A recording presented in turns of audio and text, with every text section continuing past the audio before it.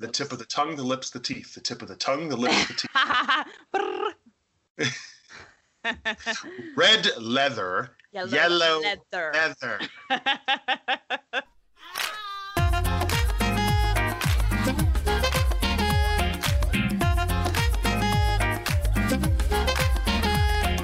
Hi everybody, welcome to another episode of Reality TV and Me. I am your host Kirsty, and this week I am joined by a very special guest known to his friends as Brown Jesus. He's the teacher who stole our hearts on Indian matchmaking. Vyasa, thank you so much for joining me. Thanks you so much for having me. You had your hands over your eyes at Brown Jesus. I mean, you haven't got the long locks anymore. No, I'm running in the opposite direction now, I'm afraid. Hair is trying to get off my head as fast as it can. It's a crying shame. I'm not happy about it. But I do miss those days because it was great because people call you Brown Jesus when you got long brown hair, but I also was in a metal band, so it just fit, you know? Yes. So I was in a metal band for about 5 minutes, and it's not for me. I mean, we tried to call it like the Evanescence kind of style because I'm classically trained, but it was really just me kind of squeaking over a wall of sound. It did not work. I was the drummer, but we didn't have enough money for a full drum kit. So they're like, it's fine, folk metal. I said, I don't know what folk metal means. He said, well, we're going to play bass and guitar, and I'm going to sing, and you're going to play these bongos. I was like, all right, I haven't done the bongos in my life. Folk metal. Wow, that's a new one. Okay, all right. I mean, it kind of fits into the Jesus hippie vibe, I think. Yeah, just if Jesus, just sang about gnomes and fantasy woodland creatures and based songs off of Dungeons and Dragons games that he had played, then that was what we have done. If I was gonna guess what Jesus would sing about, it would be gnomes and mythical creatures. So there you go. Seeing as you brought it up, there was a question from one of my listeners. Where is it? Carl. He wanted to know, what are your favorite comic books and what's your favorite tabletop RPG, which I've learnt means role-playing games. That is correct. Good job. 10 points. So in terms of comic books, I have always been a big lover of Hellboy. Hellboy was the first comic book I really ever remembered reading as at least a college student and a young adult. But for me, honestly, a lot of it started with those old school Hal Foster comics with Prince Valiant in the Sunday papers. These big, beautiful, full color illustrations that I would just sit and eat cake and milk with and read. And it was where I really started to love comics. Nowadays, as I've gotten older, I'm a really big fan of supporting independent presses and small presses. They need all of your support, all of your love. Support your webcomics. Support your creators. There's a really great one right now called Johnny Wander that's up. It's just made by two beautiful people, and they have just hilarious stories to tell. And they're like one of the most talented artists I can think of working in the space right now. In terms of actual print media that's coming out, again, anything that Dark Horse makes, I'm a fan of. There's a great series called East of West right now that I've fallen so much in love with that it's the name of my Wi-Fi, actually, East of West. Not the password. You assholes don't get that. But, yeah. The second part of the question was RPG, right? Yeah. Yes. So, my God, I've been playing Dungeons and Dragons since I was like 14. I started playing other games other than Dungeons and Dragons that were role-playing games probably when I was 18 in my first year of college. If I had a favorite system, gosh, this is a tough one because I've played a lot of them, and it's kind of hard to pick one that's just good. There's there's one that I never get to play. No one ever wants to play it with me, but it is a really good one. It's an old school game. It's called Trail of Cthulhu. Cthulhu, the big elder god. Everyone loves to make fun of Cthulhu. But it's like a 1920s era gumshoe detective type role-playing game where everyone is just sort of like an unlikely 1920s archetype that has been thrust into this eldritch madness and has to kind of figure it out for themselves. But it's not like a traditional, I cast lightning bolt and roll this D20.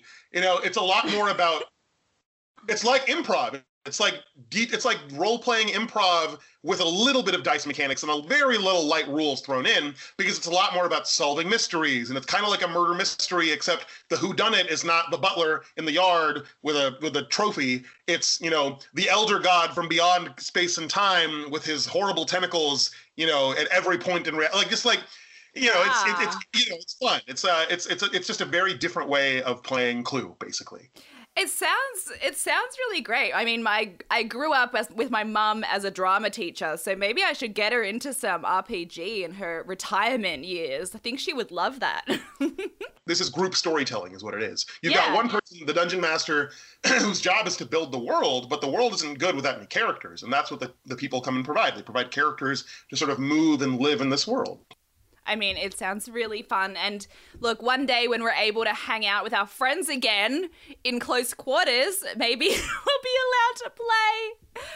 But I'm going to get straight into the show. I want to know, how did this experience even find you? Did you seek it out or were you sought? So it was 2018, I think it was September. I was in a work meeting and someone texted me. So I pick up my phone. And it's one of my friends who has some connections with Hollywood and Netflix in LA. And he sends me this casting call. He's like, you should definitely be on the show. And I'm looking at the casting call. I'm not really paying attention. It's a work meeting. And I just see seeking South Asian singles. I'm like, oh, this is spam. He's just sending me spam about South Asian singles. So I turn the phone over, ignore it. By the end of the meeting, I've got 6 more messages from people all over the US who have seen this casting call. They're like, you have to do this. They cover all spectrums of race, age, gender, and they're like, you have to do this, you have to do this, you'd be a great fit. And I'm looking at it, someone's like, well, okay, I don't want to do this, but if it will get you off my back, I will apply for it. Wow. And so I do an interview with the producers, I fill out some paperwork, I keep going through the process, and I start learning more and more about the show, and I think, actually, okay, I didn't want to do this in the beginning, but I kind of want to do this now. This sounds interesting, there's appeal here, and at the very least, I get to, maybe travel a little bit, maybe meet some other cool Indian people, get to work with a Netflix crew. I don't think they're going to pick me. I'm too weird. I'm not handsome enough for this show, whatever. So they start interviewing my family. They start interviewing my grandparents. This is routine. They do this for everybody. And then in February, I'm getting a little nervous because I haven't heard back. And I'm like, well, they're just kind of dragging this out. And they give me a call and say, okay, we're going to be at your house in March. Get ready. Oh my God. So it all that's these reality producers, they go quiet and then all of a sudden it's like, I cover Married at First Sight. And then they're like, oh, you're getting married in 2 weeks. Just FYI, you might want to buy a dress. And that's the great thing too, is because people will always assume that all reality TV is the same, that it is scripted, that because you have so little time to prepare, you have to be handed your lines, you have to be force-fed and spoon-fed everything. But they really did make this with the intention of making a docuseries. So when you see me getting weird and nervous and rubbing my toes together under the table, it's because I had no time to prepare. Yeah. I literally ran out of my house because they were like, okay, you're going to dinner with Manisha. And I didn't think about what shoe wear I was putting on. And I just, that's why I wore sandals on the first date. But I mean, but they never force fed us lines or anything like that. They were always very kind, and the only thing they ever said was just, can you say that again so we can get it? I think it was pretty bold of you to embark on this journey, considering, first dates are awkward enough. I mean, I would not be wanting my first date filmed, let alone for a Netflix series. I mean, you're shot into superstardom all of a sudden. Has that changed your life at all? It has and it hasn't. I mean, that's one of the weird things about living in a pandemic, right? Is that I don't have masked hordes of single women throwing themselves against my door. You know? Yeah. I have the electric fence up right now at nighttime so I can sleep. Yeah. Like zombies. Yeah, exactly. Yeah. But it's funny getting recognized when you go out in public because it happens so rarely you kind of forget about it. I was canoeing with my family a few weeks ago on the river, just me and my cousins and my aunts, and I'm canoeing, and then we start people hearing screaming. We're passing under a pedestrian bridge, and I hear people screaming, and I'm like, oh God, is someone gonna jump? What's going on? So I look up, and I see this crowd of Indian college students waving at me. Oh my God, they're screaming for you. And I'm like, oh God. Hi! And you just stand up, you rip your shirt off, and you're like, I've arrived! Rip my shirt off. It was already off because it was hot. We were on the water, and I was just. You're like, yes, it's me, it's Vyasa. Your dreams have come true. Yeah. I mean, it's funny you say that you don't have hordes of women banging your door down, because when I posted to my social medias that I was going to talk to you, I mean, every second comment is just from women saying, oh my God, he was my favorite. Put in a good word for me. Can you give me my number? Wow.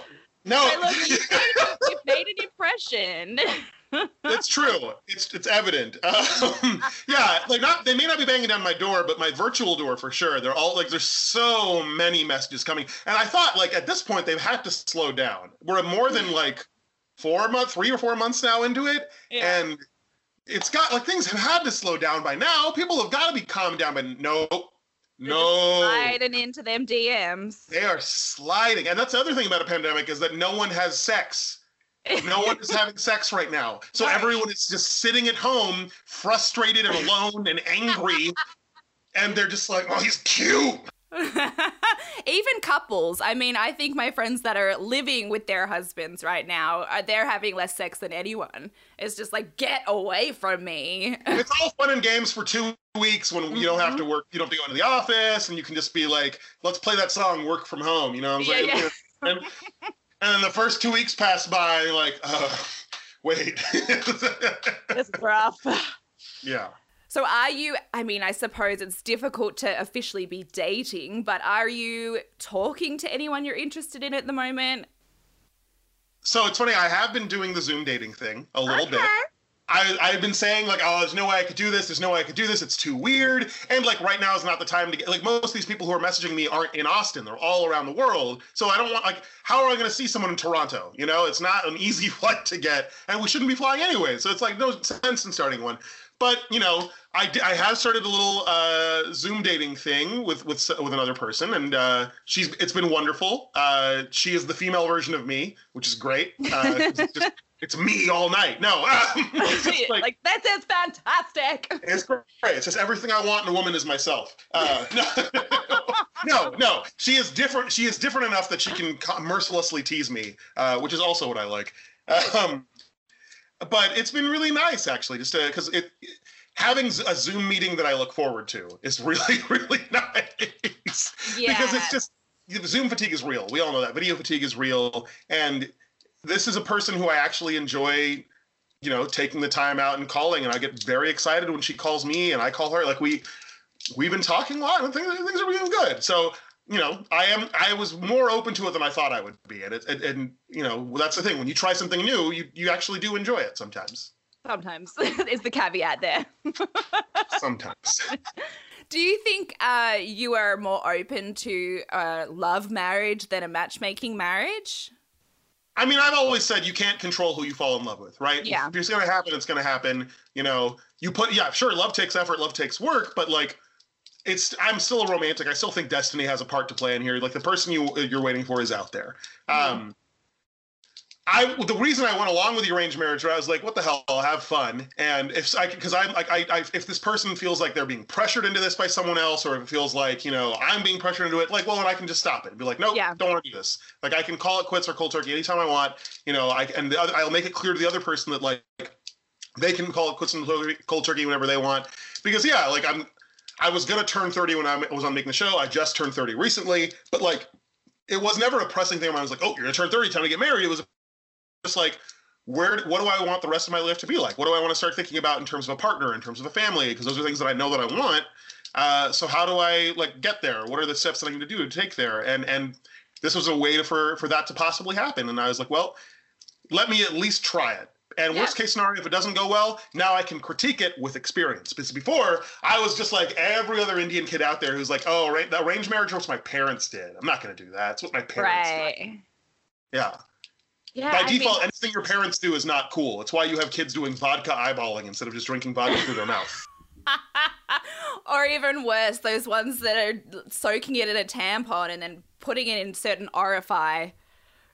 I'm so sorry I said orifice. No, orifice is good. That's the correct term. Good job. Is it? I didn't even know. I just took a wild stab in the dark, so to speak. Oh my God. I need to stop myself. Oh, Lordy.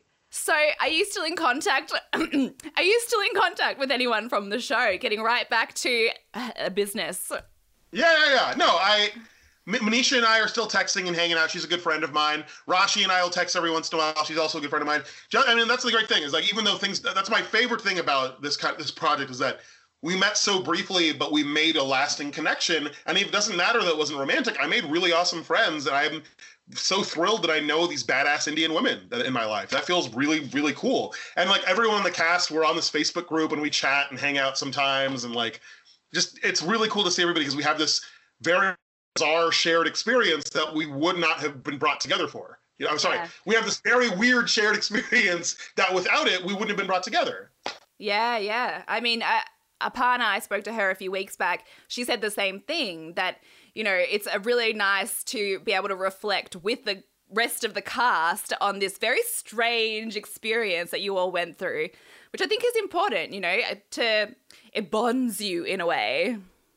It definitely does. It definitely does. I feel a strange kinship with them all. Like, I'm like, yeah, we're the same. Nadia looks like, $10,000. Yeah. Oh, she has been posting some incredible shots on her Instagram recently, like this sexy bride in leather and nose rings. And I'm like, damn, girl, yes. Yeah, she's getting it. She is getting it. All of my cousins follow her on Instagram, male and female. And they're just like, yeah, she's great. Well, and it's great, too, because my cousin Ruby in New York actually knows Nadia. They used to dance together in the same dance team, which was incredible to find out. We were watching the show. All of us are watching the show for the first time, and we're like on Zoom together so we can like compare reactions. And as soon as we see Nadia, my cousin starts screaming. He's like, "Oh my God, I know her!" Does Seema Auntie, does she get around to doing is there a lot that goes on behind the scenes that we don't see in terms of her process? No, she's pretty much exactly the same as she is on screen. That was the thing I really appreciated about her, is that when I first saw her, like, she's like, her process looks exactly the same. If anything, it's probably just more boring watching her because she's just reading paper documents and like, nope, next, all right, maybe. Like, she's very like, that's her process. She just like looks and like reads and thinks. That's not like, there's no magic formula that she has. It's really just pen and paper and trying to map it out and getting on the phone with people and hustling. Seema is like, that's what's so impressive about this whole business, is that there are so many matchmakers out there, so many matchmaking services out there, and so many quizzes and questionnaires and, OkCupid things that like have you do like so much stuff. And Seema is just an old school hustler. Yeah. She's just straight up hustling. She getting shit done. She is, and I think like, all the criticism of her and the show, like, I get them. They're valid. It's true. But I think at the same time, as much as you want to criticize Seema, you got to respect the hustle. You have to respect that, like, woman is hustling. Hey, I mean, look, if she wants to find me a man to send to Australia, like, I'm down. I'm down. I mean, if things don't work out with your new chat buddy, I don't know quite what to call the situation. Chat buddy sounds a little dirty. I mean, maybe that's okay. Would you consider coming back for a season 2? I thought about it, and I was like, yeah, I'd do it again. It was fun. Like, I had a good time with it, and I hope this time, they'll let me travel a little bit, because like everyone else was jet setting to Chicago and New York and all these other things. I'm still sucking off. I mean, I love Austin, don't get me wrong, and I love showing Austin off, but I'm like, I want to go to Chicago, Yeah. That'd be fun. No, I would do it again. I think, like, yeah, if I am still single at that time when they decide to do season 2 and they approach me on it, I would probably do it again, sure. Even if I wasn't single, I would have a conversation with my partner and be like, hey, would you be okay with us getting filmed for like the first episode, just to let people know, like, we're okay, like, things are great. I think that would be great, because that was one thing that people had complaints about, is that there was a lack of resolution as well in a lot of the couples. And, they sort of set it up looking like there was going to be a season 2, because they brought in the final girl, 5 minutes from the end of the final episode, and it's new introduction of this new character. So hopefully, there's going to be a season 2. Who knows? I think they were planning for it. It's what it looks like anyway. Yeah, they're definitely planning for it. I think, again, the pandemic threw so much off. Like, this is a show that you cannot really go into production over Zoom. You kind of need to be in person for it. I think the other thing is, too, like, Netflix no one really knew who was going to watch this show. Yeah. Like, if you think about it, it is like, it's not 90 Day Fiancé, it's not The Bachelor, but it's also like not really like any other Indian show that exists right now. World. It's also, no other show has been shot with cameras like this. Like, the cameras they were using were hideously expensive. It's why you can see like, you can freeze the camera and count the number of blackheads on my nose. I zoomed in and I counted your nasal hairs. I was right up in there.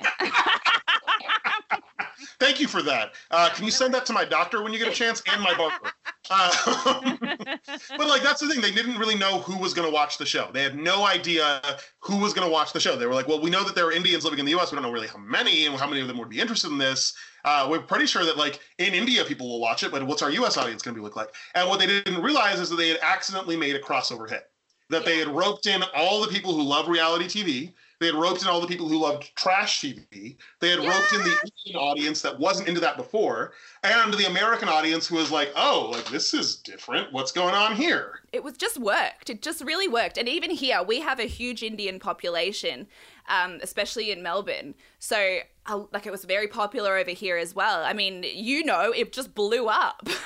It really did. It really, really did blow up. I mean, I watched my Twitter followers go from 800 one day to 10,000 the next. Holy crap. It was nuts. It was insane. Like, it blew up so fast. And it was gorgeous to see, but it was also just, wow. Because no one expected it to do so well. Literally no one. But that's the thing. Like, the Indian grapevine is that powerful. I tell my friends, they tell their friends, they tell their auntie, and the next thing you know, all the aunties around the world know about it in a flash. That's so good. I do want to talk a little bit. You made yourself very vulnerable on the show, talking about your dad being in prison for almost 10 years and you growing up without your father around. How was that? How was that received from the public? And what did it feel like for you to open up about that? It's funny because initially I really didn't want to talk about it. Initially, I was just like, I don't see why this is relevant. Like, I brought it up once in an interview as like a passing thing, but I made it very clear, like, I don't see how this is relevant to who I am now because this all happened a long time ago. I've moved past it. Like, I clearly don't need to bring it up to a person in terms of a relationship in that way. Just but they kept making it clear, like, no, but we want to learn more about it. We want to learn more about you in this context. And so I decided, well, okay, look, this is going to get used. It's going to be me staking a claim on my story. And let's be real, the story is a matter of public record, right? Anyone can Google it. You don't need a law degree to find the case. It's pretty much a matter of public record. So I was like, look, I'm not going to let some other person claim the story and say, like, I discovered the truth, I'm gonna say it, and I'm gonna take ownership of my story. And it was tough. It was really scary and hard, but I did it. And I think what it came down to as well is I didn't recognize it at the time, but one of my friends told me, you turned vulnerability into activism. And I said, I don't know about that. Let's call it outreach. Let's say if I can get up and tell my story in front of Netflix, then maybe you can get up and tell your story to two people in your life, Exactly. Yeah. And I mean, the truth will set you free. I mean, I'm quoting my experience with NA and AA meetings here, but that is part of my history. And you know what? Like, it has been so freeing and healing for me to speak openly about that stuff just with my family and look on a podcast. Yeah. Good job. Thank you. So, you know what? Like, if you can do it on a platform as big as Netflix and show that vulnerability and show, that you have healed from that and you're not angry, I think that's pretty incredible. It gives people hope that if they might be going through something similar, that there is another side to it, Yeah. Exactly. And that's how we heal. Let's heal the world, everybody. Vulnerability heals the world. Heals the world. Yeah. Just because you're willing to be honest and truthful with yourself about things, it's how you move forward and it's how you deal with this shit and move on. Because there was a long time where I was angry, or I really did struggle with anger issues. And it was only through being vulnerable and really foregrounding that vulnerability that I was able to move past it and just make a life for myself. Mm-hmm. It's not like it wasn't hard, and it's not like it wasn't difficult, and it's not like I don't get spooked or scared anytime someone brings it up, but you deal, it becomes part of what you deal with. It becomes part of what you carry. And you have to not let that be a weight in that way. It becomes a part of your story. And if you're not willing to lay a claim to your story, you're creating the space for someone else to lay claim to it. Well, I love that. Thank you for sharing, and thank you for sharing the story on the show. It was a funny scene when you're sat down with your friends and you're talking to them about the situation, and you're like, "Oh, I'm sure I've told you that before," and they're like, "We would remember. It's not really a small thing," and you're like, "I'm sure." Yeah, it was that scene was tricky because that was my actual reaction. I was like, I actually thought I had told you this before. I'm really sorry that your reaction is going to be caught on camera, but here we are. Because I have talked about it. I am like willing to talk about it with people, especially my friends who ask about it or when it comes up. And I've known these people for a long time. Like people I was sitting with, I've known them for 3 or 4 years at this point. Yeah. And I was like, I'm pretty sure this came up. No? Well, shoot. Well, whoops. Oh. And they're just like basically it was a lot of gasping, a lot of just uncomfortable laughing, and then a lot of like off camera like calming down, like it's okay, we'll just roll with it, we're all fine, no one's dead or dying, we're just gonna move forward. Yeah, that was wild, and we were very lucky as viewers to be able to see that moment in action.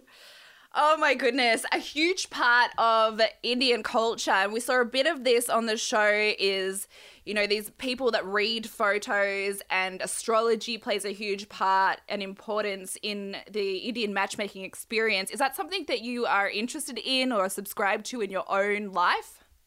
I mean, if I had known that they were going to use stuff for take stuff to a face reader and consult an astrologist, I probably would have said, like, I don't need to know that. Like, you guys can do it, but I don't need to know like my results and stuff or that kind of information. They were nice to you. They weren't nice to everyone. Don't get me wrong. I love a good astrology meme. There are some great astrology memes out there, and like there's some just great scatological humor that comes with astrology. Oh God. Is there? It's just there's some good stuff that exists in that scene. But do I feel like it guides my existence or rules my personality? Not really. I mean, it's fun to read and think about sometimes, but I live my life the way I live my life. And if that happens to be done by the stars, I'll figure it out later. And with the whole like astrology with weddings too, honestly, in Indian culture, most young people don't subscribe to it anyways. It's mostly an older thing, but it's often used almost always just create drama. If there's one thing I know about Indian people, it's that we love drama. You gotta have drama, and it's an easy way to create drama. Is like, oh, the stars aren't right. You guys can't get married for 6 months. Or if you want to create real drama, oh no, these two shouldn't get married. It's gonna create problems. And it's like, and if the two people actually want to get married, they're like, well, we're just gonna get married anyways. See, that's what I thought, because then it sort of instills this seed of doubt in the couple. It's like, oh well, I thought I loved this person, but I guess I'm wrong. Well, you also have to think like too, does this create more business for the matchmaker if that match doesn't work out? Well, maybe. I mean, I felt for Rashi because I think she was told that if her match with you didn't work out, her future was bleak. And in the moment, I gasped, bleak? Don't be putting that on TV. That poor girl's going to see that and be like, all right, well, I'll just go crawl into a hole and die now. No one will ever love me. Oh well. Guess I'm getting 6 cats. Yeah. And she works as a vet. She could very easily get... Oh, yeah, she does. That's the thing. Like, Rashi has said it very publicly, too. Like, yeah, that sucked to hear, but, like, she's just, like, a happy-go-lucky person. She's like, yeah, well, doesn't really apply to me. I'm clearly living my best life and moving on from it. It doesn't... That's the thing. It's almost, and what I also noticed too is that it's almost always about the women. It is almost always there is something that's going to happen to the women, or there's something wrong with the women. That's consistently what they come up with, and it is the most frustrating and aggravating part. It's not that, but I will not say it's surprising, because really, like, was any woman surprised? Any Indian woman surprised that the way they were talked about or treated? No, because there's misogyny. It exists. Mm-hmm. We know it's a real thing. Look, I'm sure we bring it on ourselves. You haven't been on the show before, but every episode I get on my soapbox and I fuck the patriarchy. But seriously, fuck the patriarchy. I mean, like, Rupam is a doctor. Yeah. And they don't talk about it at all on the show. Mm-hmm. You know, they will go to great lengths to establish how quirky and fun and kind and caring I am, and how quirky and fun and kind and caring Rupam is. Well, I'm actually talking about what Rupam does. Yeah. Isn't that interesting? Yep. Yep. So I just want to ask you, finally, your opinion. Look, do you think in this kind of modern Tinderverse that we live in with all of these different dating apps, is matchmaking antiquated now? Is it still relevant? I think it is still relevant because I think there are always people who will need more help than just a dating app. And not help in the sense that there's something wrong with them, but in the sense that that's just not the way they're wired. It's just not. And, you know, the dating apps are not necessarily the most healthy thing to use all the time for every person. It's frankly, for me, it's like I had to get off apps because it's really hard to sit down across from a person when you've messaged 10 other people saying, hey, what are you doing tonight? Hey, what are you doing tonight? And you know that they've messaged 10 other people saying, hey, what are you doing tonight? Hey, what are you doing tonight? Because it creates the sense of like temporariness and illusion, and you have nowhere else to go but down. That's the other thing people always have told me is that dating apps, you start out at 100 because you're like, oh, this person is cute, they're funny looking, like all this other stuff going on. And then the second you sit across from them, it's like, nope, didn't see that on the picture profile. Nope. It's just an immediate list of nopes that comes out. Yeah. And that's really difficult because when you meet someone organically, you know, you don't start at 100. You start already suspicious or like, this guy is kind of weird. All right, let's see what happens. And you kind of move forward and you grow to learn more about them, and what would come off as like oh, that's a deal breaker is like, oh, that's kind of interesting, that's different, you know, and you grow into something. And that isn't the rule for everyone, obviously, and it's not the rule for every single dating situation, but I think about the relationships I had that have been meaningful to me, and I was like, well, these were all organic, and that means that there's got to be a reason behind that, you know.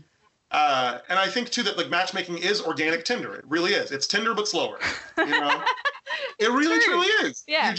You meet people, you know, that have been picked for you by someone. You look at their picture and their list of information, and you decide yes or no. And then you go on a date. You know, and you start talking and you learn. And like, I just think the intention is different because with Tinder, you know, the intention is to smash. Yeah. Like, let's be, you know?